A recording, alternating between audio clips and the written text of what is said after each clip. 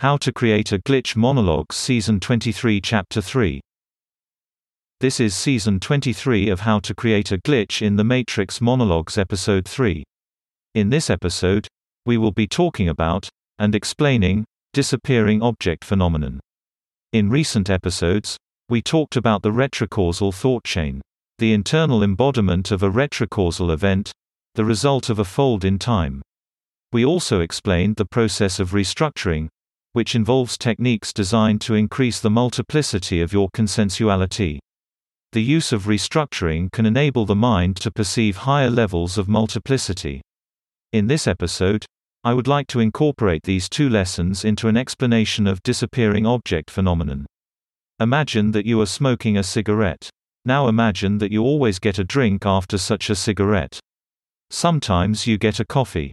Sometimes you get an energy drink. Thus, as you stand outside finishing your cigarette, you have to make a choice. Your first decision is to get a coffee, and you begin to go towards the kitchen to get your coffee. On the way you pull your phone out of your pocket to look at it, check for messages. Then, you suddenly switch and decide to have an energy drink. You open the fridge and your first impulse is to take any color but orange. You then take orange, reminding yourself that you actually do like orange. You pull out the energy drink and as you walk away you check your phone, but it's gone. It's not in your pocket. You go back to your jacket which you left by the door and it's in the jacket pocket. How is this possible?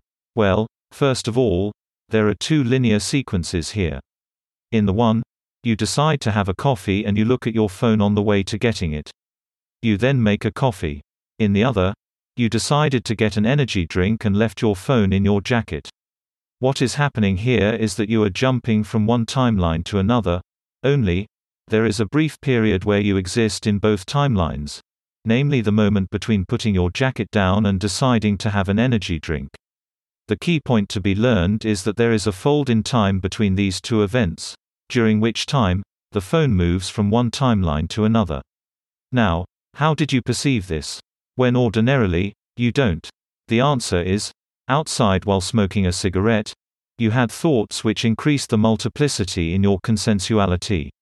Namely, you restructured. Now, it is also important to note that the initial thought, which attained expression when you looked at your phone, was suppressed into your shadow self.